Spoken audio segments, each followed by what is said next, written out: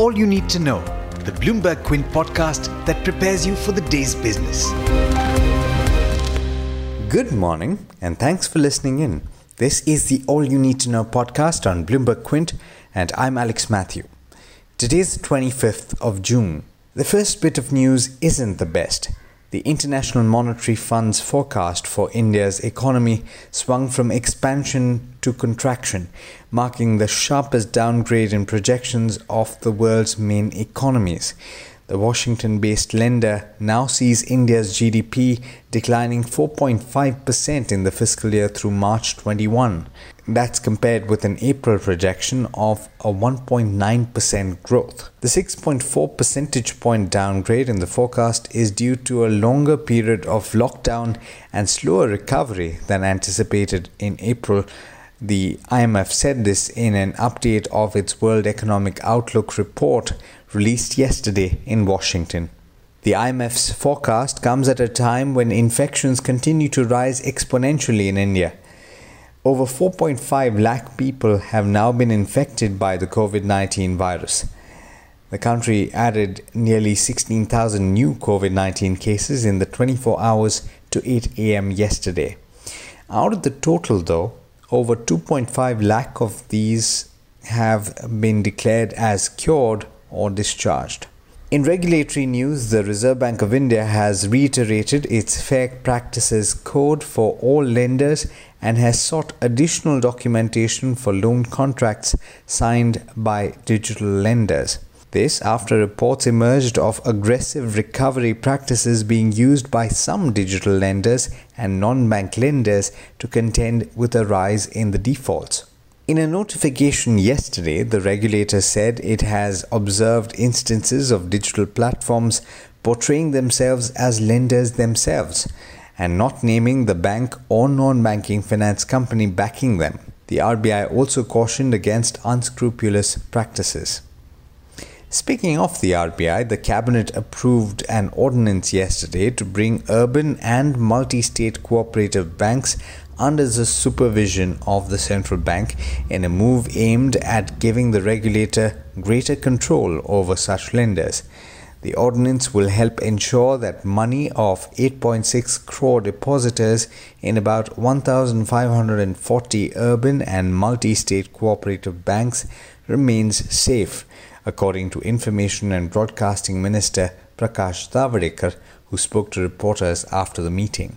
Amazon.com and Flipkart have agreed to compel merchants to start prominently displaying country of origin for all goods sold online in India, bowing to regulatory demands as tensions with China escalate. It's unclear, though, when the labeling will start because apparently the e-commerce companies have asked for some time to incorporate the change.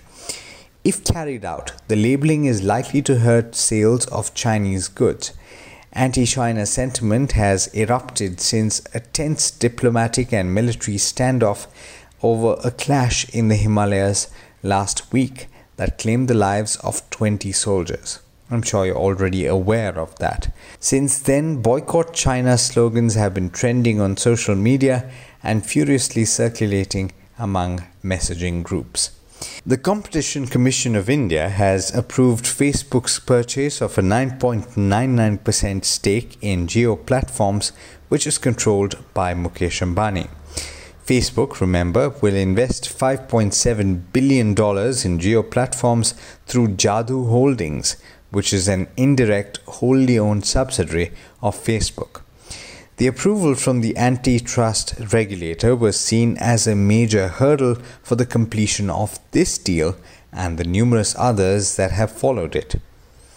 In international markets, equities in the US fell sharply on concerns that a resurgence in the virus would affect economic recovery.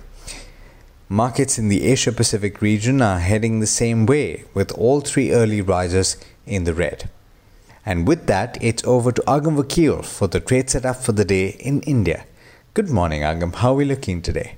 Good morning, Alex, and good morning, listeners. Asia has opened lower this morning with the SGX Nifty futures looking at a cut of 80-odd points, which means we can expect further weakness in Indian markets in opening this morning. Once again, right at the top, as far as earnings go, we have United Breweries, where its revenues have declined 12.6% year on year and net profit down 39%. Its margins have also come off to just 9.3% against 10.5%.